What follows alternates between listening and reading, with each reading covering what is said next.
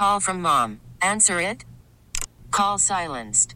Instacart knows nothing gets between you and the game. That's why they make ordering from your couch easy. Stock up today and get all your groceries for the week delivered in as fast as 30 minutes without missing a minute of the game. You have 47 new voicemails. Download the app to get free delivery on your first 3 orders while supplies last. Minimum $10 per order. Additional terms apply. We get it. Attention spans just aren't what they used to be. Heads in social media and eyes on Netflix. But what do people do with their ears? Well, for one, they're listening to audio. Americans spend 4.4 hours with audio every day. Oh, and you want the proof? Well, you just sat through this ad that's now approaching 30 seconds. What could you say to a potential customer in 30 seconds? Let Odyssey put together a media plan tailor-made for your unique marketing needs. Advertise with Odyssey. Visit ads.odyssey.com. How sweet it is to be loved by you. Guests appear on the Smile Center Hotline, live from the Service Master by Cornerstone Studios with Geoff Calkins on today's show, presented by Red River Toyota in Wynn, Arkansas. Online at redrivertoyota.com. We're back with the Gabe Kuhn Show on 92.9 FM ESPN. Needed someone to understand my ups and downs.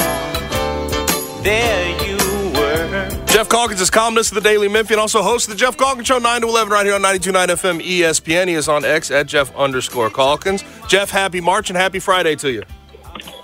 Happy March and happy Friday to you too, Gabe. Absolutely. Now, we're in March. Now, do you think the Tigers will be a part of the NCAA tournament? Let me start hot and heavy like that. 3-game winning streak, 2 24-point wins, win over Florida Atlantic. It all looks up right now. They look good. They just do. They do look good, and I think if the conference season started again today with them playing this way, I absolutely think they would go to the NCAA tournament. But no, I mean, if you're being honest, if you want to just be hopeful, you can do. You know, we did a poll on it, and actually, when the radio show ended, simply asking the question, do you believe they'll be in the tournament one way or another? I saw this poll. I loved it. I voted on it. Did you vote? And you voted no because you're being honest. I sure did. Yeah. But when I left, more than half the people had voted yes. And I think that's because people vote with their hearts, right? And because it's certainly not inconceivable. It's you know, but you can't honestly, if you're being honest, just say that the more likely scenario is that they'll make it. Just because, you know, there's a reason. I was at the tournament last year. Saw them beat Houston, the delirium, the happiness. It was great scene. And then I was there the last time they won the tournament, which was under Josh many, many years before. It's not easy, you know. It's just not easy. In fact, I asked the question, in any conference, can you just tell me that pick a team that it's more like, or the field, who's going to win, right? And those are even some conferences where there's dominant teams. You might say St. Mary's, I guess, right? Mm-hmm. Whatever. You might say, but is UConn more likely or not than not to win the tournament? I don't know. Probably not. Just because it's hard. It's hard, even if you're the number one seed to win the tournament. There's 67 other teams. You know. I mean, I mean the conference tournament. To win the conference tournament in order to get your bid. Okay. It's hard to win that. You know, you wouldn't.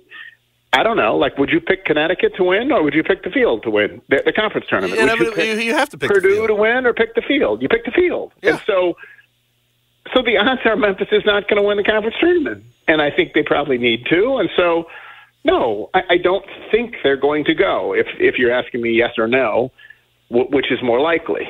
But we talked about this yesterday. We both felt good about the fact we both thought they would look good last night. And I think they even exceeded that, right? I think they looked really good last night. However good you felt Sunday about the things we saw that seemed replicable were in fact repeated. And so I'm feeling good about it. I'm feeling good about their shot. That's what I'm feeling good about. But it's still a less than 50% shot, but I'm feeling good about their shot. And so, Yeah, I think they'll win. I think they'll win on Senior Day, and then we'll see what happens after that. What's so frustrating with this team is you almost feel like, oh, you're flip-flopping week to week. It's like facts and situation changes every week. I mean, they were 16th in efficiency. They've been 16th in efficiency in the last 3 games in the entire country, and that was not the case just 2 weeks ago. It's nuts. It's nuts. And people will accuse you, prisoner of the moment, that type of thing. Well, in this moment, they're playing the best basketball they've played all year. Yeah, that doesn't seem to me to be odd that one would, when they were 15-2 and nationally ranked, I thought they were going to go to the tournament. This isn't a big, when they lost to Rice and blew a 20-point lead to South Florida and then went winless in their trip to Texas, then I thought they wouldn't make the tournament. Whatever. Like, this is not. Yeah, of course you adapt your predictions to fit what you're actually.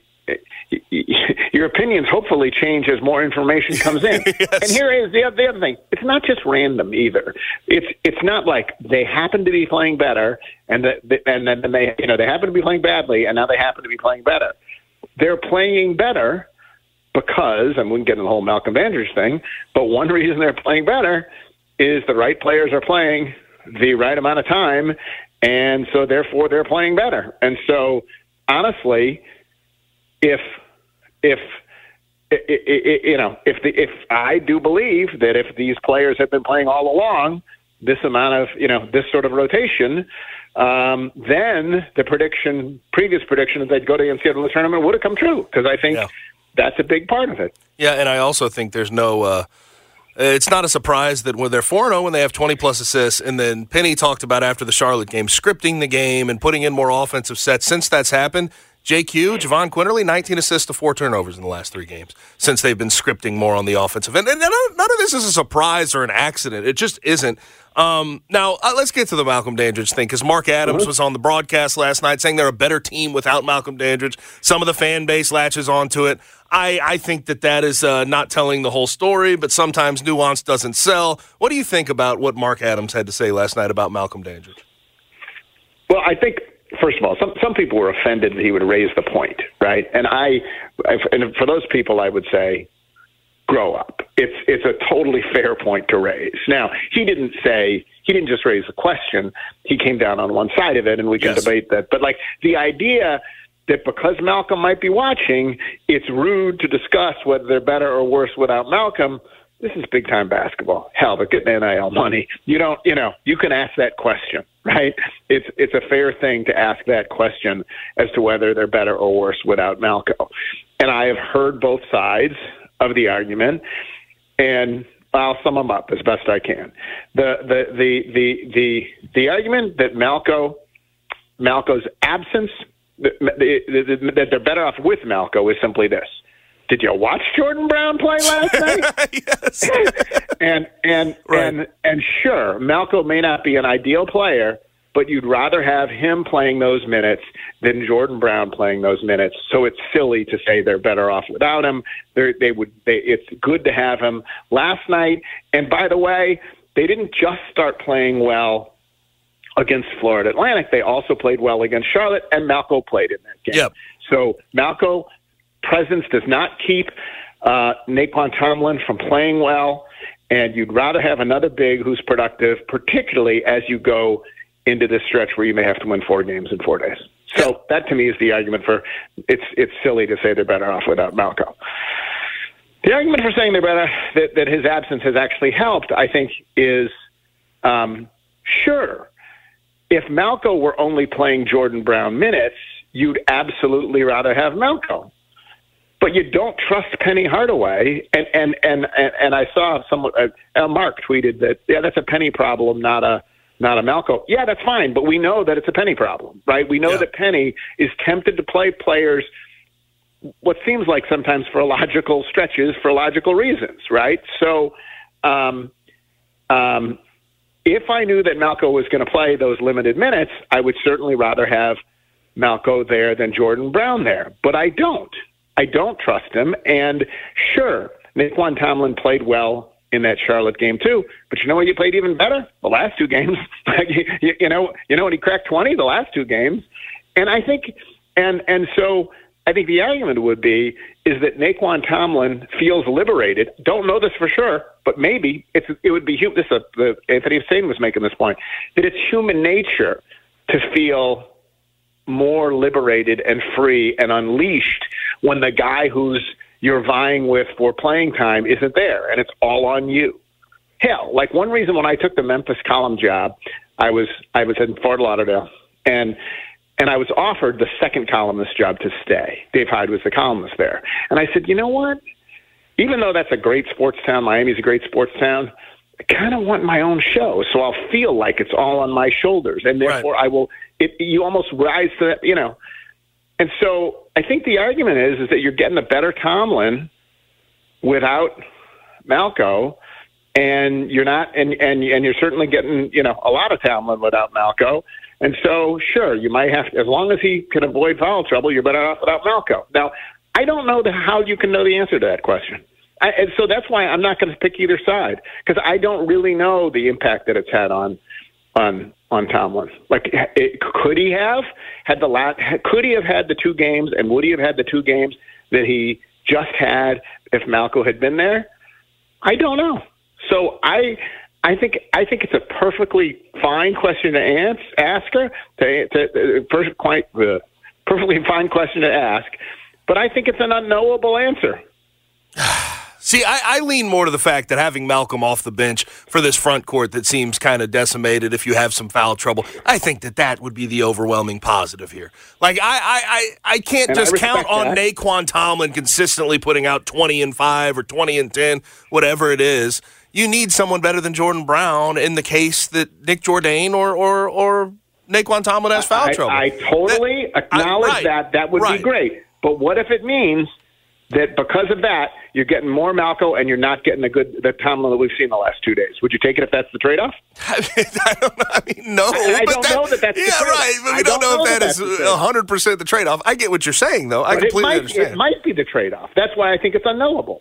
I agree. If I could have the Tomlin that I've had each of the last two games and have Malco playing 12 minutes a game, I would, instead of Jordan Brown, I would 100% take that. But I don't, and the reason that I don't think it's unknowable is I don't know if the Tomlin that we've seen the last two games has anything to do or has something to do with Malco's absence. But I can understand the argument on the part of those who are saying, yeah, it probably does. Human nature suggests it does. Yeah. Particularly when you fit in, when you add that just earlier this year, Penny was saying certain players can't play well together, and everyone thought that they were referring to Malco and Tomlin. Yep. So Malco's a good player, and I think I'm more on your side of it. Mm-hmm. That you'd rather have him, but I do also think that it's sort of unknowable. And here's the other thing: I don't think you're going to have him. No, you're not. So it's all for naught. You're going to have him. Yeah. So it's sort of yeah. Now, it's not a choice. He clearly would choose to have him. If Penny could choose to have him, he would have him, no question. I got to say, the Nick Jourdain announcing that he's likely to return next year, that's a pretty positive thing. Having a little bit of continuity and a guy who seemingly is not going to be, I mean, he's not the exact player that you'd pick off this roster that you'd want going into next year if you had just one choice. But at the same time, he seems like a good culture guy, a guy that does the dirty work, that will come back and can fit in, get in where he fits in, regardless of the personnel around him. I liked the thought process behind Nick Jourdain announcing he's going to return. 100%. Yes. Hell, anybody they're going to return. I mean, you want, one thing we've learned is you don't want to just have to assemble everything brand new on the fly. So, and I agree. Not a perfect player, but he's been good, works hard, versatile. And so now I don't take that as a guarantee that he actually will return. Right. Things change. Say things in the moment and then whatever, the roster changes. They bring in players playing your position. Someone else offers to use more money. Who knows? But no, I also thought, I think it would be great if he does return. 100%. I agree with you completely. I also thought the fact that he felt the desire to say that, the need to say that, suggests, we've been asking, is this togetherness, are the vibes, the good vibes, real, right? I think it's further evidence that the good vibes are real. Here's a guy who's basically saying, yeah, I want to continue to be a part of this. And when 2 weeks ago, it felt like just watching him, like they couldn't wait, everyone couldn't wait to get the hell out of here. So, so I think for all kinds of reasons, it was a positive that Nick Jourdain said he's going to be back next year. Talking with Geoff Calkins at Jeff_Calkins. I will say senior day is always confusing these days, though, isn't it? Yeah, very confusing. Weird thing. Like, hell, Alo had his senior day, and then he didn't have a senior day, and then with between NIL and everything else, you used to always have the senior day stories that what people did. There'd always be a senior day story in the newspaper about, and you could, this guy's been here 4 years, and we've come to know him, and there he is walking out with his mom and whatever else. And now half the players have only been there for a year anyway. They may or may not come back. Senior day is one of the things that has been somewhat diminished by NIL and the portal. Now, speaking of senior days, looks like Caitlin Clark's going to have her senior day. Why are people so dumb about her potentially leaving or her going? She said she's going to be in the WNBA draft, and she'll likely be the number 1 overall pick to the Indiana Fever. Why are people so dumb about the fact that NIL and these endorsements can transfer over to her pro career? I find it strange that everyone seems to think they put everybody in the same box of the earning power at the college level is higher than what it is in the WNBA. Darren Rovell was the big idiot yesterday about it. Oh, she took a $750,000 pay cut. Why do people have this thought process that her earning power is substantially higher in college basketball than it is in the WNBA? Well, I mean, of course, her.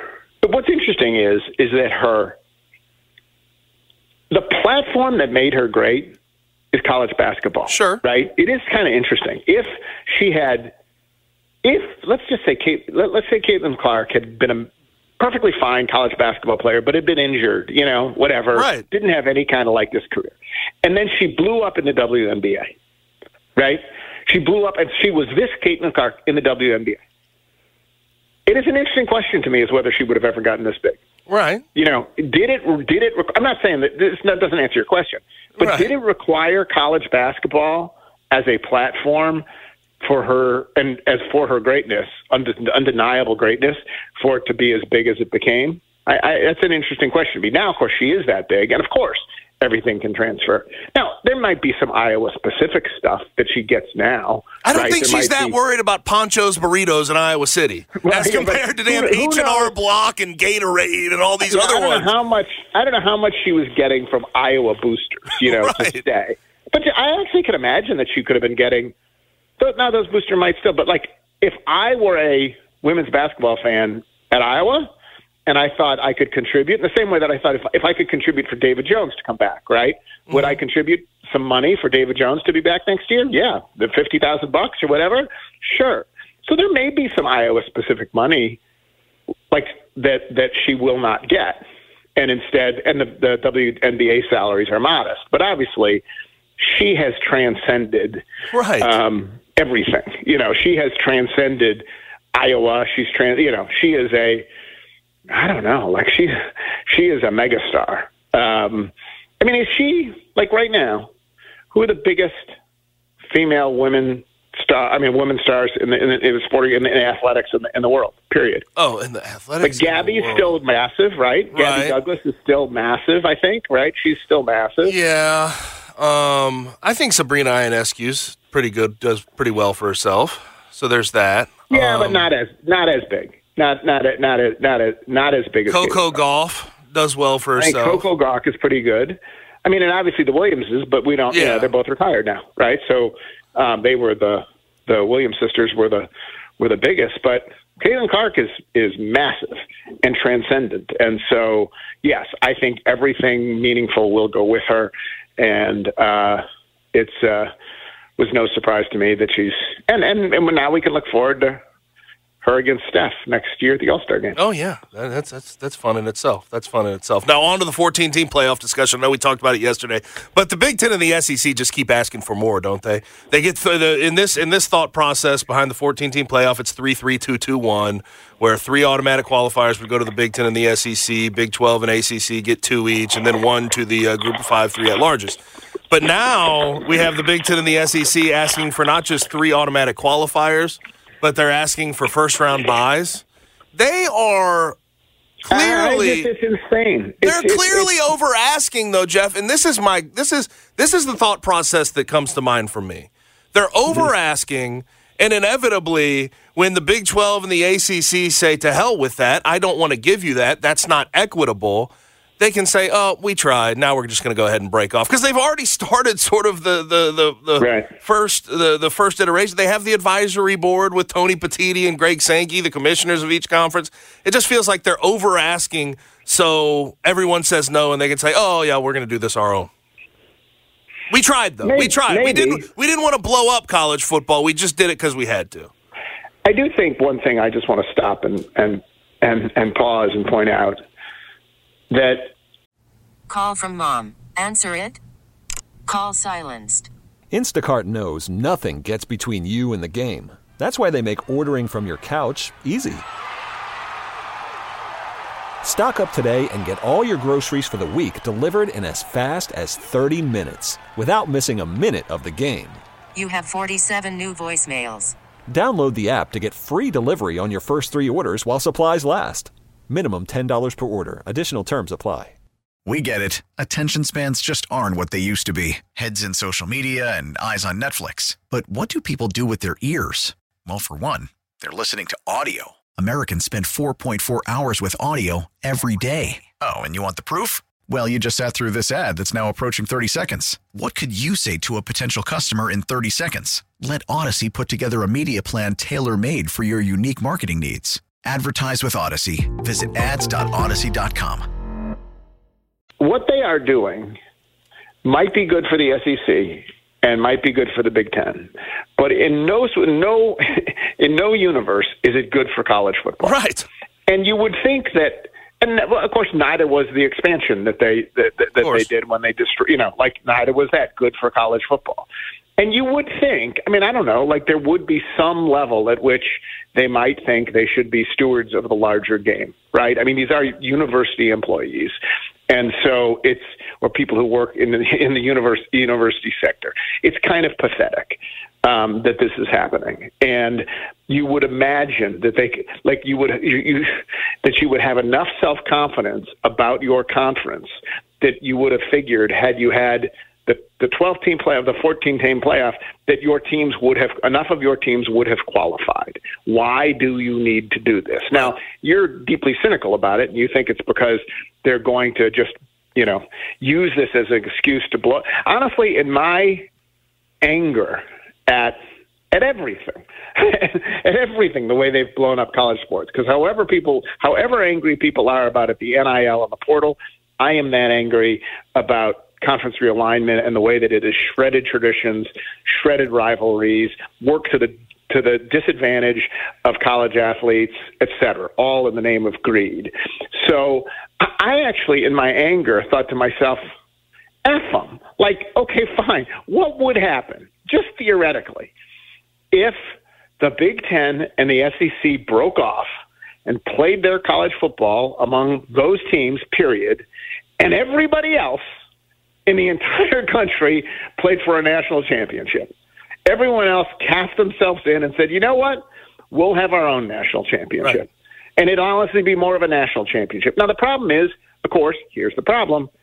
They wouldn't do that because the ACC and the Big 12 wouldn't then want to share with the Mountain West, and whatever. They'd demand a 3-2-1 for them. And then furthermore, if the SEC, if they did that, if the SEC and the Big 12 and the Big 10 splintered off and they said, ooh, all these other guys are combining, and they might actually, in number, because they might have, and if they just want to add 6 more schools, all those schools would instantly go. Mm-hmm. So I sort of loved this idea of let them go, F them, and we'll just have the other, however many is, schools, including all the Big 12, all the ACC, every other school.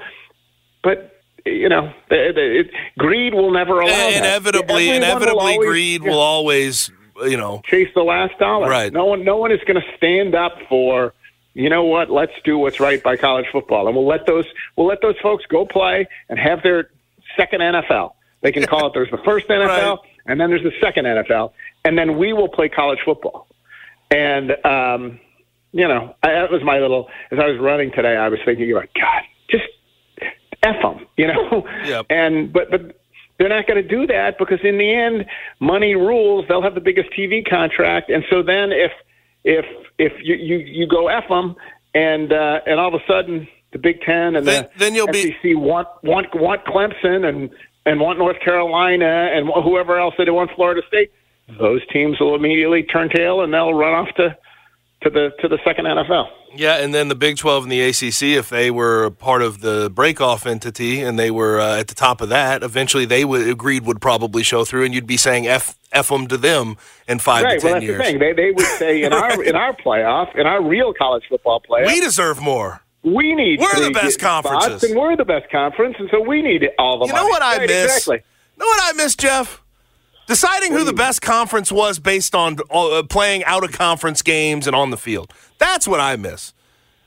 In this situation, they're just saying, yeah, we're the best conferences. Yeah, we can't be messed with. Even if you beat us in the out-of-conference, we still have more hold over the playoff than you. We have more hold as far as being a national champion than you.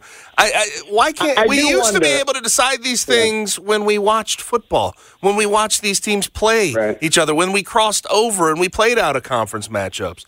And now it's just, Big Ten and SEC are best. Live with it. I do wonder if, your theory that they want to break off, I do think they like the cover of pretending that they're part of a larger enterprise. You know what I mean? Both for legal antitrust reasons, but also just, it has a broader appeal if you can at least pretend that, sure, we say we're the best conference, but everybody, is playing. We're all playing in the same place. And so I'm not sure that the SEC and the Big 12 really want to just break off and play amongst them. So Big Ten, really want to just break off and play amongst themselves. I think there are real disadvantages to that. So if you could get everything you wanted inside the current system, with the current system sort of acting as cover for your greed, I think that might be preferable to the SEC and the Big Ten. Yeah, but they do this. They try to act like they have the best interest in college football in their heart, but in the end of the day, we know what it is. I can read through these things. Right. They just want more preferential treatment, and they want more money. And if they can't get that, they have the leverage to say, hey, well, screw you guys. Right. We don't need you. That's why I think everyone will ultimately buckle. They'll buckle, and they'll get what they want. Yep. And it's sort of pathetic. Yep, I hear you. Well, Jeff, I appreciate it, man. Have a good weekend. That's Geoff Calkins, at Jeff_Calkins on X from the Geoff Calkins Show, 9 to 11. 92.9 FM ESPN, and also from the Daily Memphian. Go follow all of his work, dailymemphian.com. He is a columnist there. Now, Oxbow, family-owned and operated retail store that has been in East Memphis, and it's been making waves in Memphis for over a decade at this point. You are going to love when you show up to 964 June Road, off Poplar on June Road behind the Amoco station. It's a 2-story storefront, friendly, kind, courteous staff that will meet you and show you in the direction of whatever you need. And what do they have? They have just about everything. They have vintage tees. They have everything for your favorite sports team.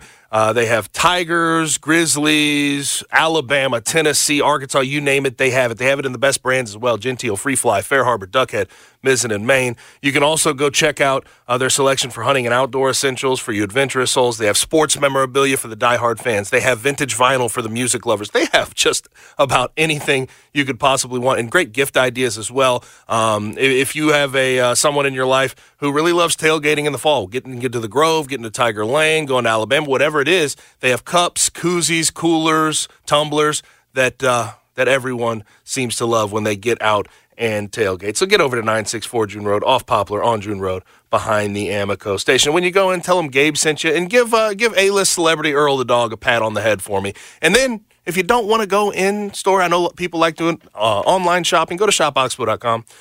They carry just about everything they do in store online at shopoxpo.com. And when you go to checkout, when you fill up that shopping cart with whatever your heart desires, there's going to be a spot where you can put in a promo code. And in that promo code spot, put The Gabe Show, all caps, no spaces, The Gabe Show, and you'll get 20% off your online order at shopoxpo.com. But whether you're going online or going to 964 June Road, remember to shop local. Shop Oxbow. Now we have some pretty interesting discussions to be had here about the 14-team playoff. I know we sort of previewed it with Geoff, but I want to give you my thoughts on the other side. 92.9 FM ESPN.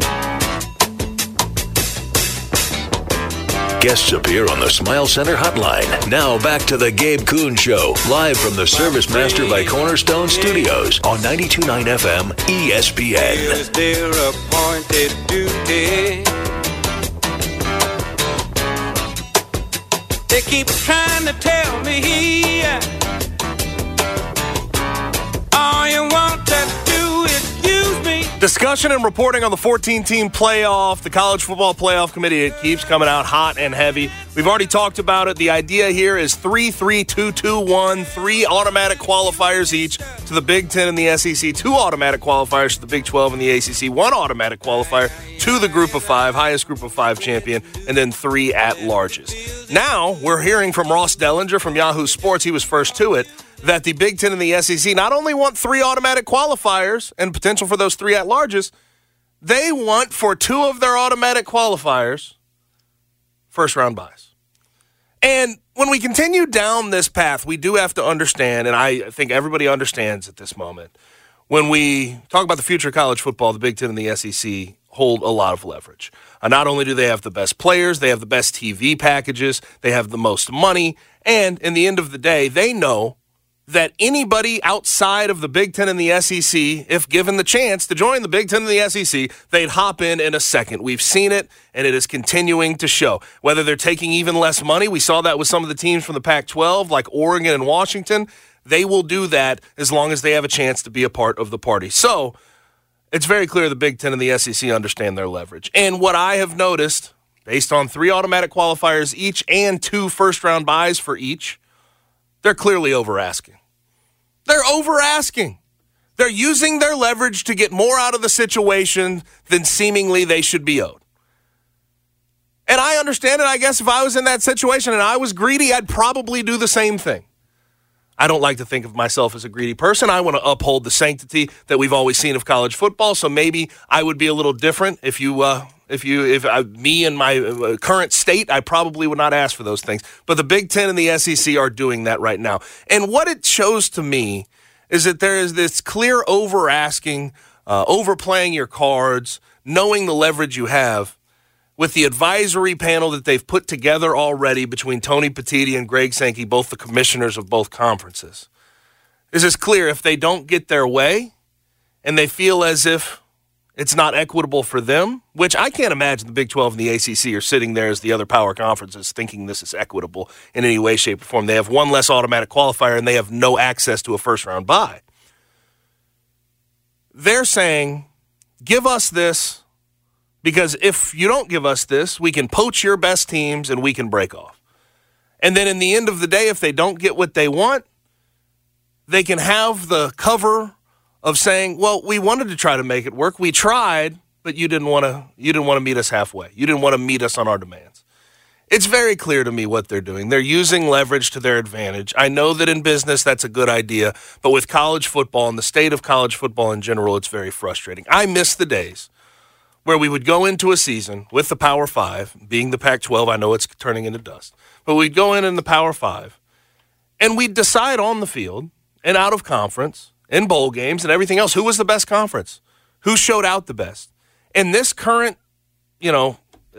scenario, if we move to a 14-team playoff under these conditions, we are immediately saying off the top of the season, as soon as the season starts, Big Ten and the SEC are completely over top of everybody else. ACC, Big 12, you teams, you can't catch up. You can't catch up. You're already at a disadvantage. So it's frustrating to me, but I feel as if I know that they're using their leverage and all the leverage they have to basically say on the back end, if it doesn't work out, hey, we tried. We tried to help you out. We tried to uphold what college football has always been. Yeah, it feels like before the show started, we were talking about it, and we both compared it to, it kind of feels like Game of Thrones-y and Succession-y. It's one of those moves which on the surface isn't necessarily aggressive or malicious, but when you kind of look underneath, you're like, oh, there's some danger here. And If they don't get what they want, they have the power. They do. They have the power to disrupt these other conferences. We've talked about it. A few weeks ago, it came out that the SEC kind of has a kill switch on, and the ESPN has a kill switch on the ACC, which is just, that's leverage that you cannot help but think is going to go into this discussion, because at the end of the day, it's a ridiculous ask. But I'm not sure the other conferences have the leverage right now to say no. Yeah, they don't, but inevitably it feels like they might have to. It's not equitable, it's not smart, and it does not accomplish what we've always loved about college football, deciding things on the field. It's the opposite, yeah. Now, also, moving off of that, because we're going to get more reporting on that, I guarantee it. Ross Dellinger, also from Yahoo Sports, he reported that the college football landscape is going to be different as far as on-field changes. A couple of things that make sense. There's 3 changes in particular he highlighted. A couple of things that make sense. Helmet communication. One player on offense, one player on defense, quarterback, middle linebacker, likely to have a radio of some sort in their helmet so they can make play calls on the field, just like they do in the NFL. That is long overdue. They also are going to allow tablets and on the sideline and at halftime, so you can see what you just did on the field and you can make corrections live during the game. Now, the third one I find quite interesting. 2-minute warning. They're talking about implementing a 2-minute warning at the end of the second half and the end of the game to try to stop the game. Now, it's kind of funny to me, with the overtime rules that they've done, with the running clock, even if you go out of bounds, except for the last 2 minutes of the half, they have tried to hide behind this guise of saying, oh, yeah, we want the game to be quicker. We want to move the game along quicker. But now they want to implement a 2-minute warning to slow down the game, to give their corporate sponsors more commercial time. Bingo. I find it very strange that you do one thing, you make these changes for this year in college football, saying, oh, yeah, we want these games to be expedited, to move along quicker. And then just the next year, you're finding a way to slow down the game. I really hate how the dollar continues to disrupt. It's what it is. It's the day and age of where we are in sports, but it is unfortunate. I mean, you heard Geoff went on a bit of a justified rant there, because it does feel like all of the pageantry and the things that we like about college football and the positive changes that we want to see made to these games simply aren't happening because, we can find an extra 60 seconds for ad spots right there and money. And it's like, there's just nothing you can do about it. And it really stinks because, like you said, all they've been talking about, we want to speed up the game. We need to make it more watchable for the fans at home. We want to make it a better product. And then, so you're going to add commercials to it? Yeah.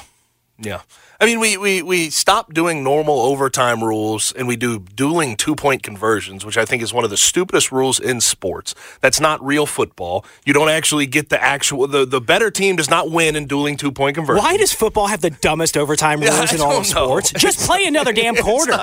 Just do a normal It's really play not football. that hard. When the clock runs out, whoever scored wins. But then you have drives that. Me crazy. You have that. You have no stop clock on out of bounds, and now you add a 2-minute warning to make the game long. It's just ridiculous. It's ridiculous at some point, and you just have to call a spade a spade. It's for money, and it is what it is. Now on to the NFL. We're going to cover the NFL Combine, at length coming up on Monday because we'll have most of the workouts out of the way, all the measurements out of the way. I think we did have a 4.29 today.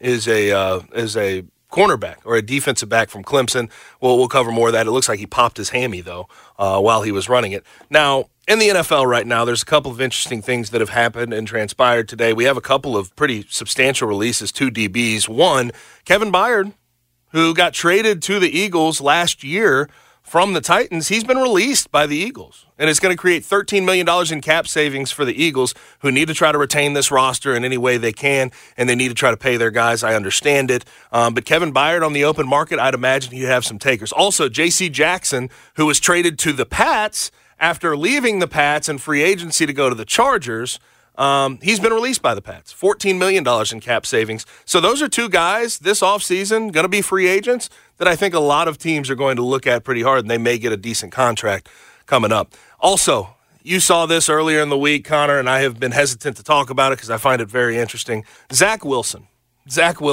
for the Jets. He has been given permission to seek a trade, and as of today, the reporting I am seeing is that there are no takers. This is my shocked face. Look at my face. This is my shocked face. Of course, there's no taker. Zach Wilson has been really bad. He was a number 2 overall pick. He's been almost a distraction for the Jets in a lot of ways because of his bad play. I can't imagine there'd be takers. I guess there may be some sucker out there that will take him in for, fall camp, or maybe they'll trade for him. But you're not going to get if you're the Jets, you're not going to get much in a trade. I mean, I don't think you'll get anything. You'll probably just going to have to release him and let somebody else pick him up.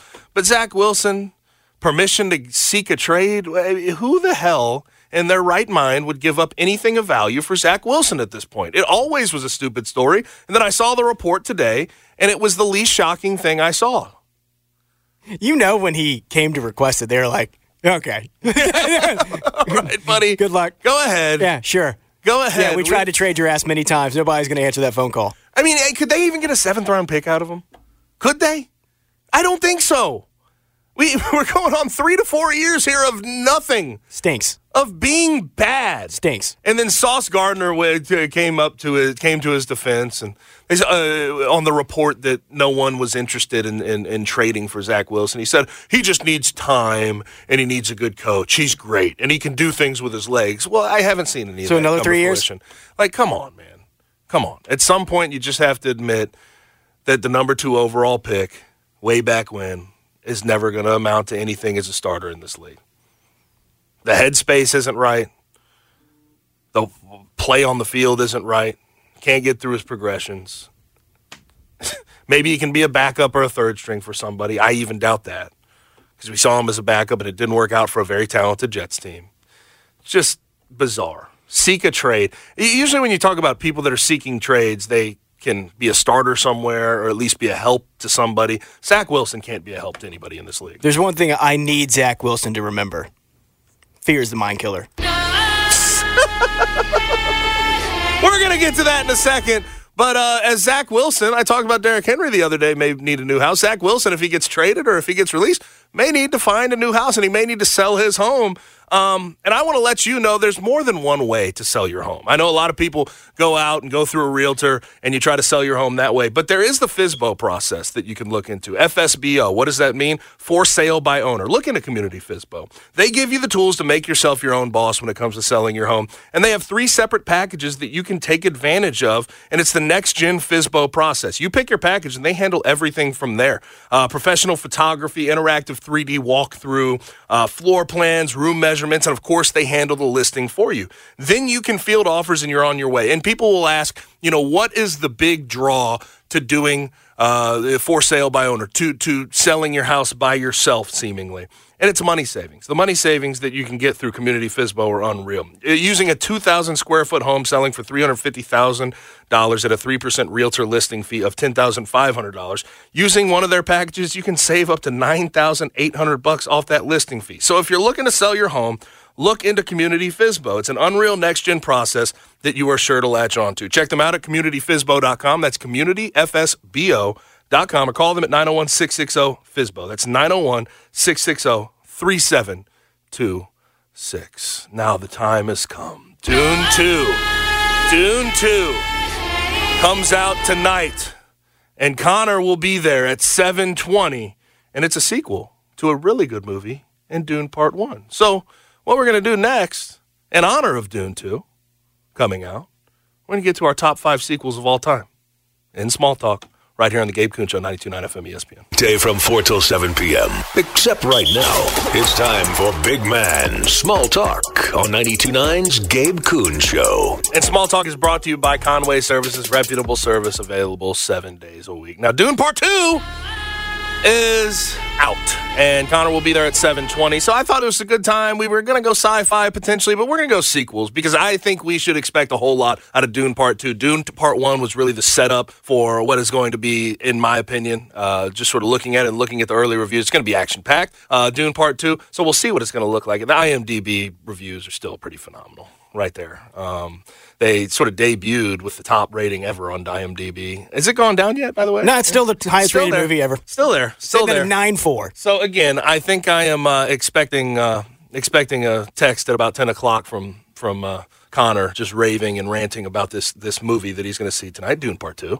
And let's go ahead and get to our top 5 sequels, though. Top 5 sequels. Connor, I want you to start. You want me to start? Okay. Yeah, we'll go 5 and we'll count down from there. We have some parameters that we have to make very clear for this list. One, it is our personal favorite sequels of all time. Now, because it is Dune Part 2, we specifically stuck to the second movie in any franchise. So you're not going to get any sequels like Return of the King, for instance, is not going to be included in this list because it is the third movie in a franchise. It's technically a sequel, but we are going for the second movie. My number 5 is a recent one. It's a recent sequel that we got actually last year, Across the Spider-Verse. It absolutely blew me away in theaters. I thought it was phenomenal from start to finish. It's one of the most beautifully animated movies I have ever seen. I was a bit disappointed it didn't get nominated for Best Picture. I thought it had a really shot. I'm very excited to see how they land the plane in the third one. If they do land the plane in the third one, I think it will be considered one of the best trilogies ever made. If you haven't seen Across the Spider-Verse, it's actually currently out right now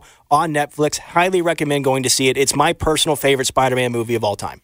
No notes. That's my number 5. Across the Spider-Verse. Let's go, Gabe. So there we go. First, off to a great start. Now, I don't think you're going to match. Maybe one will match. Maybe number 1 will match. But I don't think from 4 to 2, I don't think we'll match. Go with your number. Probably not. My number 4. It was tough because when you go back and you look at sequels, it's some of the best movies we have ever gotten. And I think that this is actually considered the best action movie ever made, and I'm not sure I can argue against it. T2. Terminator 2, Judgment Day, absolutely has to be on my top 5 list. It's iconic. It looks like it came out this year. I just rewatched these films a few months ago, and it looks like it came out in the year of our Lord 2024. The CG and what James Cameron was able to do in that movie is phenomenal. And unfortunately, the themes of T2 might be coming to fruition here in the future. So hopefully we can keep the AI down a little bit. Now, you go Terminator. I'm going to go Toy Story 2, baby. Hell yeah. Give me Toy Story 2. It came out in 1999, and we know this was Woody getting stolen, and they had the adventure to go get him back and get all these things squared away. Phenomenal. I have to go with Toy Story 2. It was a big part of my childhood. Heartwarming film. I love that pick, Gabe Kuhn. My number 3 is The Dark Knight. It's The Dark Knight, Heath Ledger, Batman, Christopher Nolan. It came out in 2008 along with Iron Man, kickstarted the comic book era in which I think that we are starting to kind of move away from. But to this day, it's not just one of the best comic book movies ever made, if not the best one. It's just one of the best movies ever made, period, with a truly iconic performance that will outlive all of us in Heath Ledger's Joker. I got Godfather 2 as my number 3. And here's, I'm going to ask you this. It's better than 1, right? Like it is better than 1. I'll go ahead and spoil it. That is my number 1. The Godfather Part 2 is my number 1 on my list. I think it is better than Part 1. However, I enjoy Part 1 a little bit more, specifically because you get Don Corleone and his performance from Marlon Brando in that movie. But 2 is you are watching the descent of Michael Corleone into hell is what you are seeing in The Godfather Part 2. It is truly dark when you watch it. It's one of the greatest on-screen performances I think that we have ever gotten. It's an absolute tragedy that he did not win Best Actor for that performance. I to this day, pound for pound, might be the best on-screen performance we've ever gotten. Give me number 2. My number 2 is The Empire Strikes Back. It had to be The Empire Strikes Back. I've never been a Star Wars guy. I'm sorry to say. No, that's okay. Hey, it's not everybody's bag. But Empire Strikes Back is my number 2. Dune Part 2 is being compared to The Empire Strikes Back in many ways, so that makes me very excited to go see Dune tonight. So I can't wait. I mean, there's not much more I can say about The Empire Strikes Back. Everybody's seen it. One of the best movies ever made. Truly one of the best sequels ever made. I think that the magic of The Empire Strikes Back is that it feels like its own film. Even the way that it ends, it doesn't feel necessarily like a cliffhanger. Like, it is a cliffhanger because, he gets frozen and everything, and people are like, oh my God, is he dead? And the Empire ends up winning and all that stuff. But it feels like its own movie. It tells a full story and it ends at a great conclusion. So Empire Strikes Back is my number 2. Okay, this is not my favorite Harry Potter movie, but I have to go ahead and throw it in because it's the second one. Give me Chamber of Secrets by Harry Potter. Harry Potter series. I had to throw Harry Potter. I mean, there's so many sequels, and it was part of my childhood. Everyone showed up to the theater. It was a shared experience by a lot of people. Oh, absolutely. So there was that. Now, you already said that you had Godfather Part 2 as your number 1. My number 1 is your number 3, Dark Knight. Heck yeah. I throw Dark Knight. Love it. Heath Ledger, the performance, man, the story behind it. It was phenomenal. There's just no other way to put it. The Joker, one of the best villainous characters we've ever seen in the history of cinema ever. So I have to give Dark Knight its flowers. I'm surprised you had it at 3, to be honest with you. The other two are just unabashedly some of my favorite movies of all time. They helped introduce me to movies and why I fell in love with them. Real quick, we have a few moments left. I'm going to pop off some honorable mentions real quick. Spider-Man 2, of course, has to be included. Twin Towers, Lord of the Rings, Twin Towers. Aliens, so good. And then Top Gun Maverick. Okay, now we're going to pass you off to the Grizzlies after we talk with Frank Bonner, but I do have to give you a couple of notes here on the Grizzlies. G.G. Jackson will be active. And then also on the Jaren Jackson Jr. front, he will not play tonight, but Taylor Jenkins has reported and told the press, told the media, that it looks like he'll be out for a couple of games. The quad tendon situation that he is dealing with has crept up on him, and he is very sore. So it looks like maybe he won't play at all tonight or tomorrow. So we shall see. But we'll pass you off to Grizzlies pregame at 6:30, and then, of course, the tip will be at 7 against the Trailblazers. But coming up next, before we do that, Frank Bonner. We get it. Attention spans just aren't what they used to be. Heads in social media and eyes on Netflix. But what do people do with their ears? Well, for one, they're listening to audio. Americans spend 4.4 hours with audio every day. Oh, and you want the proof? Well, you just sat through this ad that's now approaching 30 seconds. What could you say to a potential customer in 30 seconds? Let Odyssey put together a media plan tailor-made for your unique marketing needs. Advertise with Odyssey. Visit ads.odyssey.com.